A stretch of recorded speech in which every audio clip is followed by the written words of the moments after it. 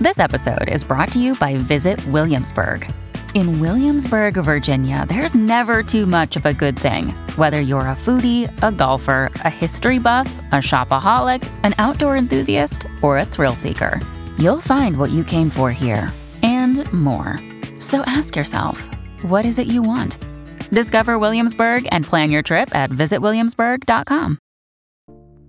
I'm Elena Neal Sachs, a producer with the Oregonian. Just popping in to let you know we're taking a short break from Beat Check while we prepare to bring you a new 6-part limited series called the Unidentifieds. Here's a short trailer of what's coming. Initially, we thought it was maybe what we might call a body dump. This teenage girl's family might not know she's missing. It's always been very close to my heart to help identify Jane and John Doe's.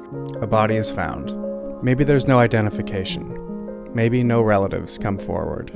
Maybe the passage of time has left the remains as nothing but scattered bones. You're finding unknown human remains that nobody's missing. They are on perhaps the fringe of society, and so no one's looking for them. The case runs cold. The remains end up in evidence boxes in law enforcement property rooms, waiting for another shot at an investigation.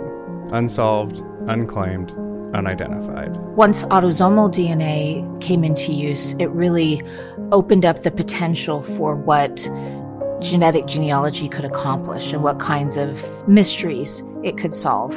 As DNA technology has evolved, investigators are revisiting these old cases, reaching back in time and connecting with these people once again, bringing them out of the shadows, giving them their names back.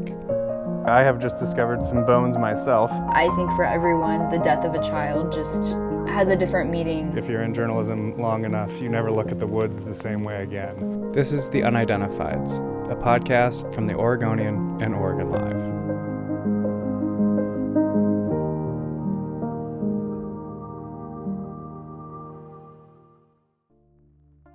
You can listen to the first episode of The Unidentified soon, right here in the Beat Check feed. Talk to you then.